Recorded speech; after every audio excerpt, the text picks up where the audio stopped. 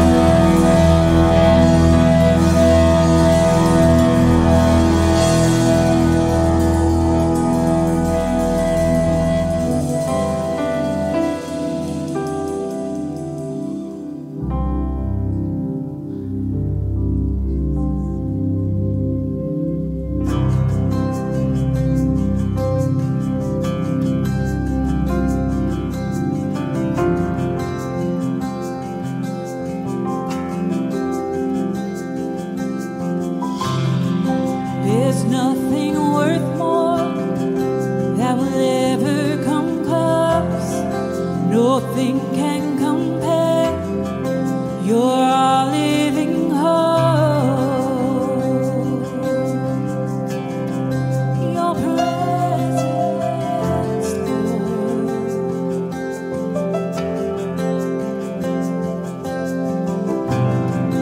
I've tasted and seen of the sweetest of love, where my heart becomes free and my shame is undone.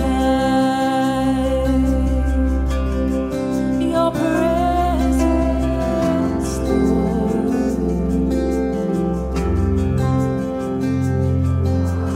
Holy Spirit, you are welcome.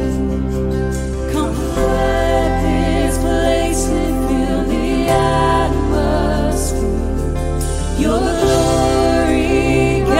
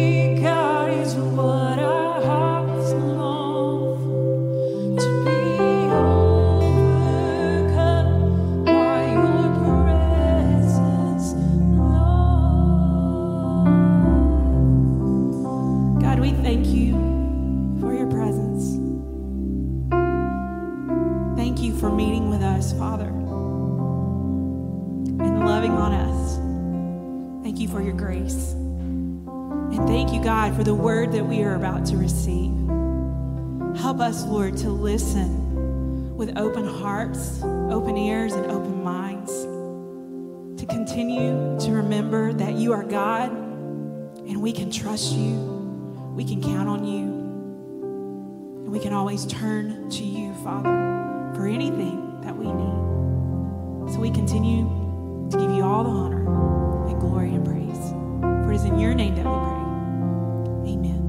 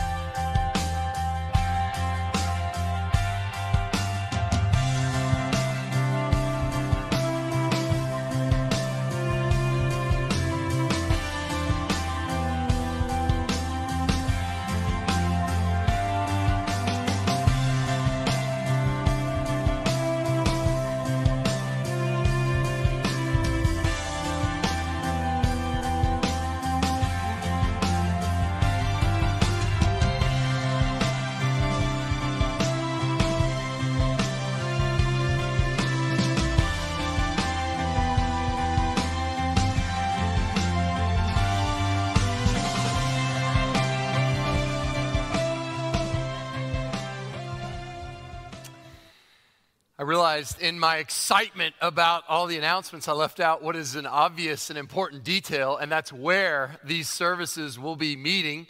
The good news is if you're coming to the 1045, you'll remain right here in the Rock. That's what we call the gym, Recreation Outreach Center. The 8 a.m. and the 9:30 will both be in the sanctuary. Okay, 8 a.m., 9:30 in the sanctuary, 10:45 here in the Rock. For now, all will be in the Rock. When we'll be able to move the 8 a.m. and 9:30 to the sanctuary? I have no idea, but God knows, and we'll follow and trust his timing. But at some point in the future, the 8 a.m. and 9:30 will be sanctuary services, and the 10:45 here in the Rock. So that was an obvious detail that I've left out. Turn with me to Isaiah chapter 40 and take a deep breath. You have crossed a major milestone going through the book of Isaiah. 1 through 39 are all about the prediction of judgment that's coming. Assyria is at the gates, but Isaiah says it's actually Babylon who's going to do you in. Babylon is going to take you to exile. And now we find ourselves in chapter 40. The reason I say you can take a deep breath is now that the children of Israel are in exile, now, from way back in the past, they read Isaiah's prophecy, and it is from here on out to the end of the book a word of comfort, a word of encouragement. Now, why would the people of Israel need a word of encouragement? Because think about the word, encourage. They are right now discouraged. And the word of God is trying to put courage into the people. Discouragement, courage has been taken out of the people. And who can blame them? I mean, think about it. In Isaiah 1 through 39, particularly in 39, they're told Babylon is going to carry you off into exile. Your temple is going to be destroyed. God's house is going to be desecrated. The city's going to be laid waste. And you're going to find yourself in exile. And then it like comes true. And then you find yourself in exile and you're like, oh, snap. The prophet wasn't just making stuff up. This is actually happening. Things are actually falling apart. And what do we think? Well, what would you think if you find yourself in exile? This wasn't supposed to be this way. What about, can you imagine hearing your children and your grandchildren will have no prosperity. They'll have no financial security. In fact, they'll be slaves. They'll be strangers in a strange land off in Babylon. No, that can't be. Why not? Well, what about the plans I had? What about what I was planning for the next 10 years or the next 20 years? What about that? Does any of this sound familiar? I'm on the wrong track, God. I was supposed to be doing this, and now I'm over here. Hasn't coronavirus for many people kind of disrupted and erupted these plans we had? Wait. I talked to seniors in high school that graduated last year. Wasn't I supposed to have a proper senior year? I didn't get to do all these things. Now many of them are going to be freshmen in college. They're saying, well, now college is going to look all weird and different. And what about these plans? What about students that are athletes? I had this athletic prowess, and God gave me this gift, and this was going to be my great year. And now they're talking about the season may not have. What about? We see that. But it doesn't take a coronavirus. This happens throughout life. You hear this all the time. You're given some terrible news. Well, what about the next 10 or 20 years? Until what? Until you got that cancer diagnosis. Well, that changes everything. Now we're completely off track. What about all these plans I had? We were going to travel. We were going to do all this. Until what? Until you got a call from the sheriff's office about this terrible car accident that your husband's been involved in. Things are going to be very different. How many of you saw this story a couple weeks ago? My heart broke about this young pastor in Texas, 39 years old. Did you read about this? Got this picture, this beautiful family. Some motorists were stopped, stranded on the side of the road, highway, and so he pulls off to help them. And while he's helping them, he gets struck by a car and killed. 39 years old. He's got this beautiful family. What about the ministry I was supposed to have, God? What about what's this family supposed to do? What about all the travel they were going to do? What about growing old together? What about all the plans? What about all these kids you were going to have? And God says, no, we're going to withhold that. You're going to have struggle with this infertility. But I was supposed to have this plan. I was supposed to have all this mapped out. God, am I on the wrong track? Have you forgotten me? What's going on? This is what the people in exile want to know. Does God even want to deliver? I mean, he's a deliverer, but there's some unanswered questions. Look, Isaiah 1 through 39 is clear. God can be trusted. But now that we're in exile, we know that in our heads, but now we got some unanswered questions. Does God even want us anymore? Maybe we've sinned so much that now we're in exile, God didn't want us anymore. Or maybe he wants to deliver, but he's powerless. He can't. There are some forces of nature. He could take down Assyria, but this is Babylon, and maybe Babylon is too powerful for Yahweh God. And is he going to deliver? These are unanswered questions that the people faced 3,000 years ago, that many folks face today. So if that's you, if you're in that place, into the darkness, into that desert space, comes Isaiah 40. And God tells him, okay, speak to the people. What am I supposed to tell them? Tell them, Isaiah. Start in verse 1. Comfort. Comfort my people, says your God. Into the darkness, Isaiah 40 speaks, and he speaks a word of comfort. Comfort was the perfect English translation in 1611. When we all spoke King James English, when thee did it and thou did it and ye did it, when we all did it, and we all, back then, comfort meant to come forth, to come alongside. That word means to put steel in your backbone. Now comfort means warm fuzzies, And that's not what he's talking about. He's not talking about spread a down comforter over my people. He's talking about put steel in their backbones, encourage them, comfort them. This is a word of comfort. And by the way, Isaiah, comfort them and tell them they're still my people. Isn't that beautiful? Comfort my people, says your God. Can you imagine?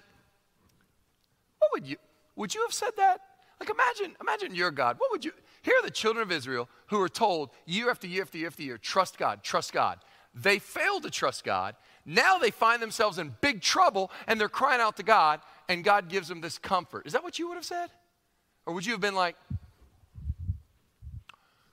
do you know for how many thousands of years I've been putting this off? Do you realize you've gotten yourself into this mess? No, not God. He gives a word of grace. And he tells them, comfort my people. He claims them. Do you remember being a kid and maybe you'd had a rough day as a kid, maybe you got in a little bit of trouble? And when your dad came home, your mom looked at your dad and said, you will not believe what your child did today. Like, doesn't even claim you, right? God's not doing that. He said, no, I still claim him. Comfort my people, says your God. Speak tenderly to Jerusalem. That means speak to her heart. Cry to her that her warfare has ended. Warfare can mean severe trials or hard labor. In other words, I'm going to bring you out of exile. I'm going to do something that almost never happened in the ancient Near East. When the nation went into exile, I'm actually going to bring you home. Tell her iniquity is pardoned and she's received from the Lord's hand double for all her sins. All I can say about receiving from the Lord's hand double for all her sins is just if you can, if it's mentally possible, put a pin in that, hold on to that, and we'll return at the end. It means I'm still your God. You are still my people. See, you thought I was a territorial God, and I was just God as long as there was Jerusalem and as long as my house, my temple was standing. But I'm here to show you, I am your God. You're still my people. And though there's trouble all around you, in spite of everything you see, I'm coming. And that's verse 3 through 5. He's coming. Y'all, God sees you. Because a lot of people, that's what they're looking around going, God, do you even know where I am? It's been a long time, some people would say. Been a long time since I've been church. Oh, it's been a long time since I've been religious, preacher. Been a long time since I felt close to God. I'm way over here. Can I tell you something? God knows exactly where you are. And he's coming. He's coming. That's verses 3 through 5. Something big. He's saying, a voice cries. We don't even know where. This disembodied voice cries out. In the wilderness, prepare the way of the Lord. Make straight in the desert a highway for our God.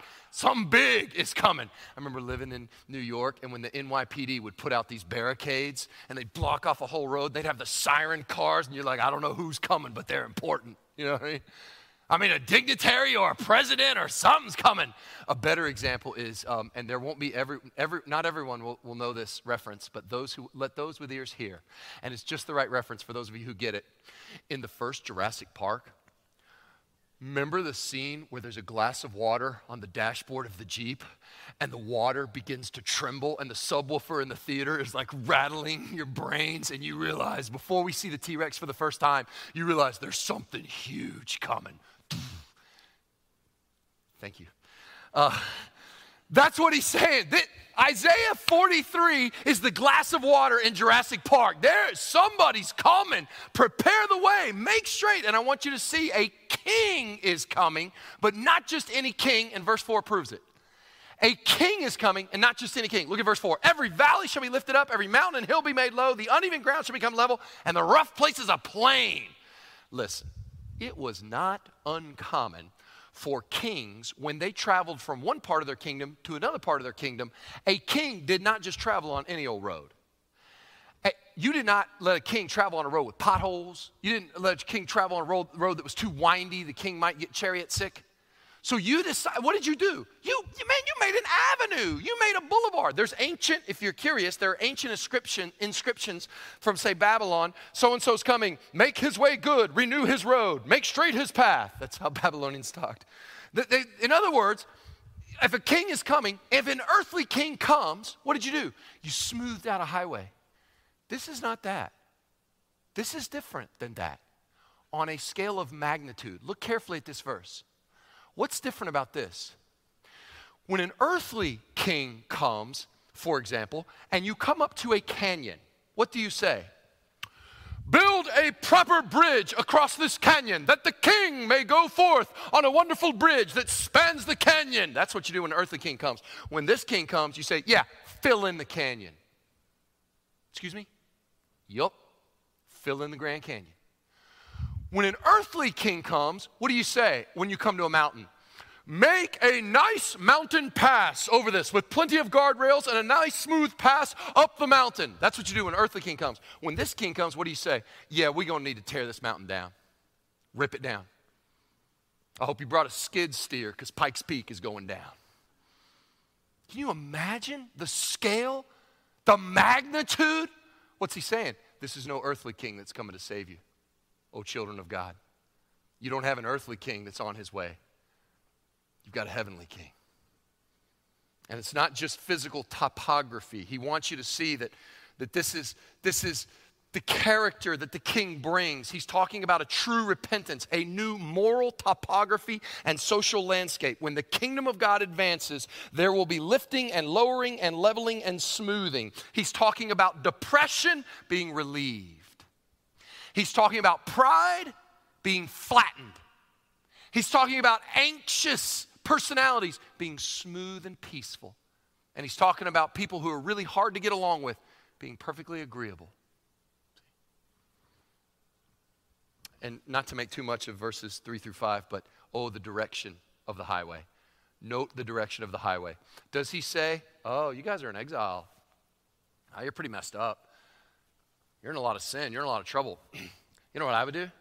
I recommend you build a highway of religion to get to God because you guys really, you're in a lot of trouble. Yeah, that's what you need to do. You need to build a highway and get to God. Is that what it says? No, note the direction. On this highway, God is coming to rescue his people. And that's a gospel word for us. Some of you feel like you are too weak to get to God. If you feel that, That's good, because that's your reality. You are too weak to God. Whether you feel it or not, all of us are too weak to get to God. So praise God, God has come to you. And he's here this morning with a word of encouragement. And he's not just coming to a select group of religious folks either. No. Look at verse 5. And the glory of the Lord shall be revealed, and all flesh shall see it together, for the mouth of the Lord has spoken. In other words, we're going global with this. Everybody can hear and receive the good news. You say, well, I mean, that's awesome to think that God is going to come and he's going to deliver us. But here we are in exile. Here we are in coronavirus. Here we are in pick your problem. Here's what he's saying. We've heard all this before.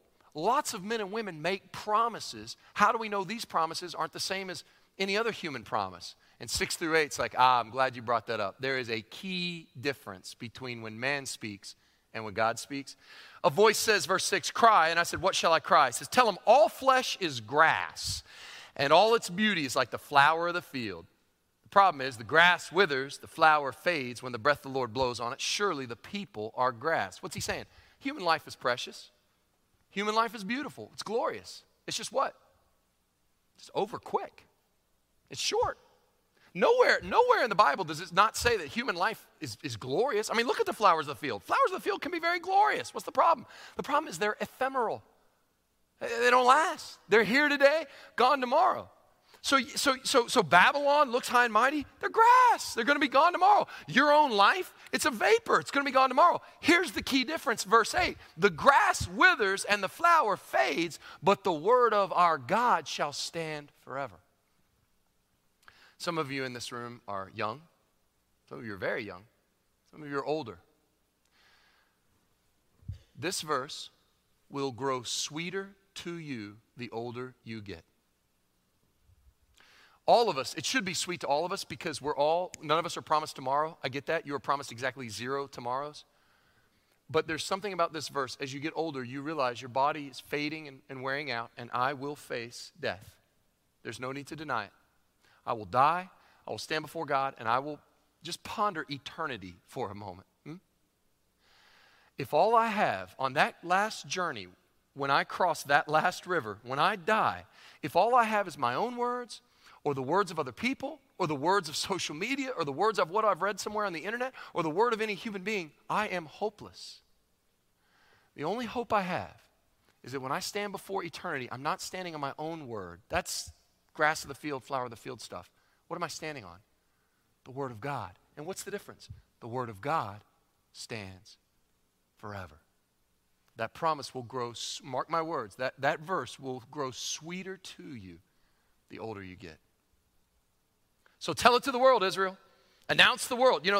Go up on a high mountain, verse 9. O Zion, herald of good news. Lift up your voice with strength, O Jerusalem, herald of good news. Lift it up, fear not. Say to the cities of Judah, behold your God. 2 things I want to point out about this verse. One is that's actually the correct order of operations. Did you know that? Israel became Israel. Israel's job was, so God selects Israel. He calls Abraham. He puts his laws in Israel. The chosen people, the Jewish people. Did God bless the Jewish people so that they could keep their blessing for themselves? No, he blessed the Jewish people so that they could be a blessing to the nations. Their job was to be a light to the Gentiles. And sure enough, he sent Jesus, a Jew, to the chosen people to what? To present to the Gentiles. They're meant to be a light to the nations. In fact, Paul hints at that in Romans 1:16 when he says, I'm not ashamed of the gospel of Jesus Christ. It's the power unto salvation for them that believe, to the Jew first and then the Gentiles. That's their jobs, to be heralds of good news. It's incredible. And be an evangelist. Turn it up. I love this. Turn it up. Lift up your voice with strength. That means be loud. Be bold. Be an evangelist this week. Lift it up and fear not. Number one reason for not evangelizing is being fearful. And you say, well, what does evangelism look like? Tell somebody, behold your God. This week, here's what evangelism might look like. You're talking to somebody and they're talking and they're going, hey, I don't know what this is. I don't know what this is. You need to say, hey, can I help you see something that you obviously can't see? That's God. That's God in your life. Behold your God. Show people where God is moving in their life. Help them see, oh yeah, that's God that did that, or that's God that gave you that blessing, or that's God that's trying to correct you. Tell people, lift it up. Don't let fear keep you. Lift up your voice with strength. The other thing about this verse that bears mentioning is that it is very interesting that God calls them Zion and God calls them Jerusalem when there is no Zion and there is no Jerusalem. He tells them, lift it up, O Zion. Zion's been destroyed. Lift it up, O Jerusalem. The house of God in Jerusalem has been mowed to the ground and it scorched earth. Did you see that? He calls them Zion in Jerusalem when there's no way they can see Zion or Jerusalem. They're 1,000 miles from Jerusalem. They're over here in exile, and yet he says, no, you're Jerusalem, you're Zion. Why do I bring that up? God will do that.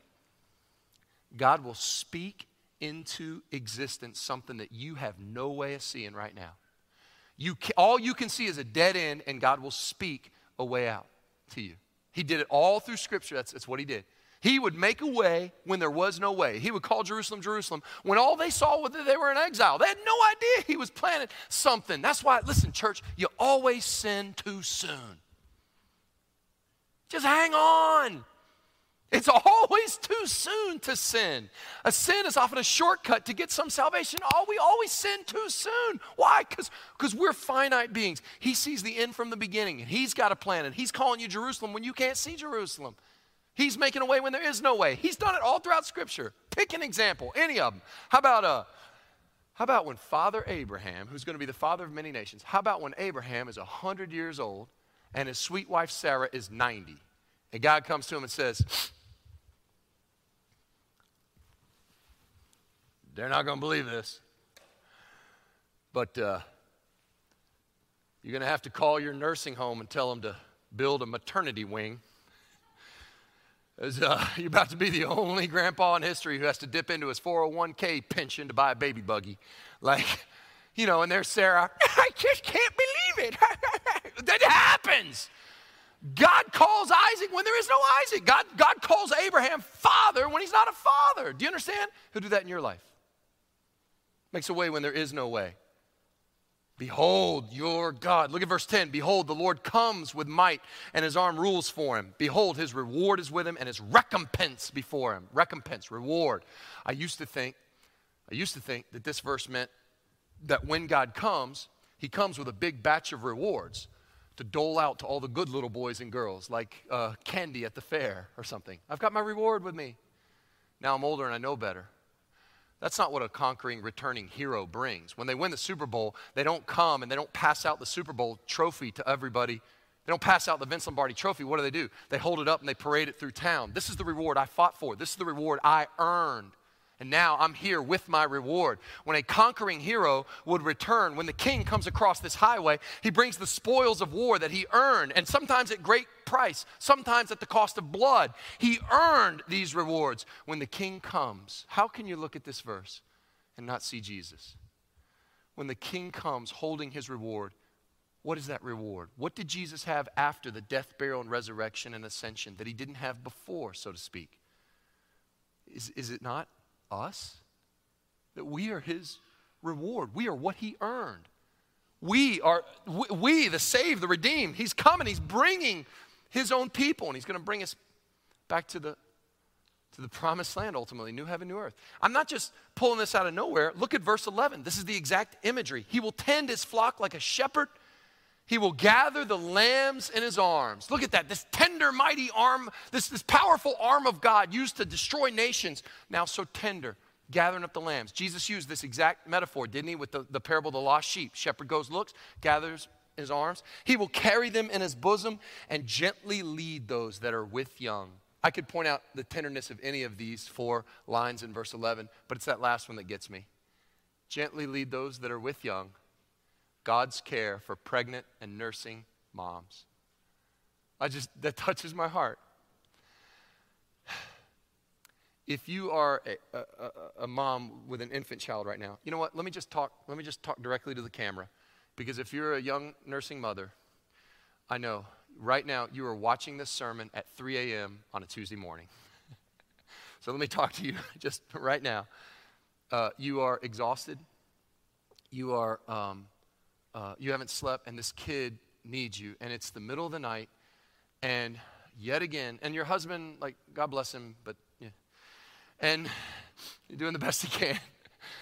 And so you're up in the middle of the night, and you just wonder, as you scoop up this baby, you wonder, how how can I go on? And you scoop up this baby, then you scoop up this other baby. Really, God, twins? Like, really? And you're looking, and you're watching the sermon, and it's 3 a.m, and you got nothing else to do, and you've slept through the first part of it, but wake up for this part. Have you considered? When you are so exhausted, and you're wondering, you're a single mom, you're trying to hold down a job, I get it. You're so exhausted, and you're scooping up these children. Have you ever stopped to consider who scoops you up? It's your good shepherd, that's who. This mighty arm that can subdue nations is the same arm that scoops up these that are with young. Incredible. So tell them, Isaiah, tell them, yes, I still want to deliver. Yes, they're still my people. Yes, I still love them. This is an aside, but it came to me this week. In Isaiah 1 through 39, an incredible thing happened. In 1 through 39, Assyria was the enemy at the gates. Assyria is what everybody was worried about. When I say enemy at the gates, I mean literally. You remember the Rabshakeh from a couple weeks ago and the Sennacherib and 185,000 soldiers and all this stuff? And everybody's panicked about Assyria. And in the middle of Assyria, the obvious enemy at the gates, crazy thing. Isaiah stands up and prophesies, says, Babylon's going to take you down. What are you talking about, Babylon is this no-name country, and Assyria is going to rule over them for like 40 more years. Nobody could have predicted Babylon. Everybody could see Assyria. Assyria is the threat. Assyria is what's scary. Let's fix Assyria. Assyria is keeping us from our schools going back together and churches from meeting properly. It's Assyria. Assyria is the enemy at the gates. And Isaiah says, no, it's actually Babylon. I know Assyria is scary, but it's actually Babylon. It occurred to me this week, through several conversations with folks, that coronavirus is the Assyria at the gates. Everybody can see it. It's scary. It's right there. It's causing all these problems. But it's not the real enemy. Babylon's going to take us down. And Babylon, I'm convinced, is spiritual discouragement.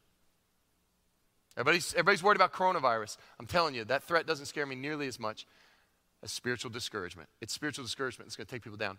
People are just growing weary, losing faith, losing heart, the ability to fellowship together. It's so precious. We realize now, we thought this was a sprint. Now we realize we're in a marathon. It's spiritual discouragement that's the real Babylon, in my opinion. Nobody could see it at the time, but that was it. Isaiah was saying, no, it's actually Babylon. And now they're here, and they're going through this spiritual discouragement, and they need Isaiah 40 to say, wait, no, God wants to deliver. So does God have the ability to deliver? I mean, maybe he wants to deliver, but maybe he just can't. You know what I mean? Maybe, he took down Assyria, but that was like, he took down 185,000 soldiers at one stroke. But I don't know, maybe that was a lucky shot, you know? Maybe Babylon is the real, and maybe Babylon, he can't take down Babylon. And so verses 12 through 26 are one of the greatest passages on the sovereignty of God that may be in the whole scriptures. 12 through 26 are the sovereignty of God. Look at verse 12. It's like, does God have the ability to deliver? It's like Isaiah's like, let me answer your question with a question. Who has measured the waters in the hollow of his hand, marked off the heavens with a span, enclosed the dust of the earth in a measure, and weighed the mountains in scales and the hills in a balance? Go ahead, the hollow of your hand. Go ahead, have a little fun, experiment. Make your hand into a little cup there. Go ahead, you can do it. It's okay. Now, how long would it take you to scoop out a full bathtub of water? Take a while, wouldn't it? With God, he's got every ocean, every river, every lake. Yep, it's just right there in the hollow of his hand. The span, the length from the thumb to the pinky finger, I'll put all the cosmos and the entire universes and all the solar systems. I'm just going to eyeball it. Who is like our God? Look at verse 13. Who has measured the Spirit of the Lord? What man shows him his counsel? Good luck finding the advisory counsel of God. In all the pagan religions, you had a pantheon of gods. You had these lower gods that gave advice to the big God. Every god had like a consigliere. And he's saying, where's God? Whom did he consult? God did not Google how to make a world. Oh, good, there's a YouTube video. Who made him understand? Who taught him the path of justice, taught him knowledge, showed him the way of understanding? What's his point? He's going to get it right every time. His justice is perfect. Behold, the nations are like a drop from a bucket, accounted as dust on the scales. He takes up the coastlands like fine dust. How would you get leverage on a God like that? What could you do with a God like that to make him bless you? You know, in the ancient Near East, they would make these offerings, and the idea was if you made a good enough offering, the God had to do what you wanted done. So you prayed for whatever, fertility or good crops or whatever, and if you made a big enough offering, the God would say, okay, I'm pleased by that offering. How big of an offering do you need for the God who made everything? I mean, you need like a few animals with a few fires? You need lots of animals with lots of fires? To put it in modern day terms, how many zeros on the end of your tithe check before God has to do what you tell him? The answer is more than you got, more than any of us got. We got a God who can't be bought. Doesn't work that way. Look at what he says. You could take all the cedars of Lebanon, Lebanon known for all their trees. Lebanon would not suffice for fuel, nor its beast enough for a burnt offering. You took every critter in all of Lebanon and you offered it up to God. There is not a barbecue big enough to make God say, okay, now I'm in your debt. Now you've got leverage on me. No, why? Because all the nations are as nothing before him, accounted by him as less than nothing in emptiness. To whom then will you liken God, or what likeness compare with him? And now, and you knew this was coming. He talks about how all these pagan nations have idols. Now, I won't ask you to identify yourself, but has anyone ever said that sometimes you can be sarcastic? If the whole row suddenly turned and looked at you, maybe God is speaking, Well, the next verses then are for you. Isaiah's next two verses are dripping with sarcasm. How do you take a God who's got all the world in the hollow of his hand, he measures off the universe with a span, to what will we liken this God? Who is this God? Oh, I know. Yes, it's an idol. Yes, of course. God can be represented as an idol. Why? Because a craftsman crafts it, y'all. Ooh. And a goldsmith overlays it with gold. This is like gold-plated, fancy God. And casts for it silver chains. This is dripping with sarcasm. Yes, look at what particular, oh yes, because when you make a God, you want to make him beautiful, but those are very expensive, gold and silver. What if you can't afford that? That's okay. Verse 20, you get gods on the clearance rack. This is sort of half-price gods. Verse 20, he who's too impoverished for an offering, no problem, choose wood. But wood that will not rot. Because y'all, there's nothing worse than God rot. Make sure you use yellow wood. You must use treated lumber because it really, when your God rots, it's just terrible. He seeks out a skillful craftsman. Why? Because the skillful craftsman uses a level. Why is that important? To set up an idol that will not totter. The ESV says move, but some of your translations say totter, which I think is so much better because, it's the worst when your God totters. What's the point? When you make an idol, you better make sure you make it well so that you can properly prop it up. And that's Isaiah's point. It's funny because it's supposed to be funny. What kind of God do you have to prop up? We don't need a God that we have to prop up. We need a God, if you have to prop your God up, how's that God going to prop you up? What's not funny, of course, is when we depend on idols, and we all have them, our whole lives, we have to feed our idols. We have to overlay them with gold and silver. We constantly have to feed our idols. The true and living God, of course, if we'll turn from idols, the true and living God is different. He feeds us. We don't have to prop up God.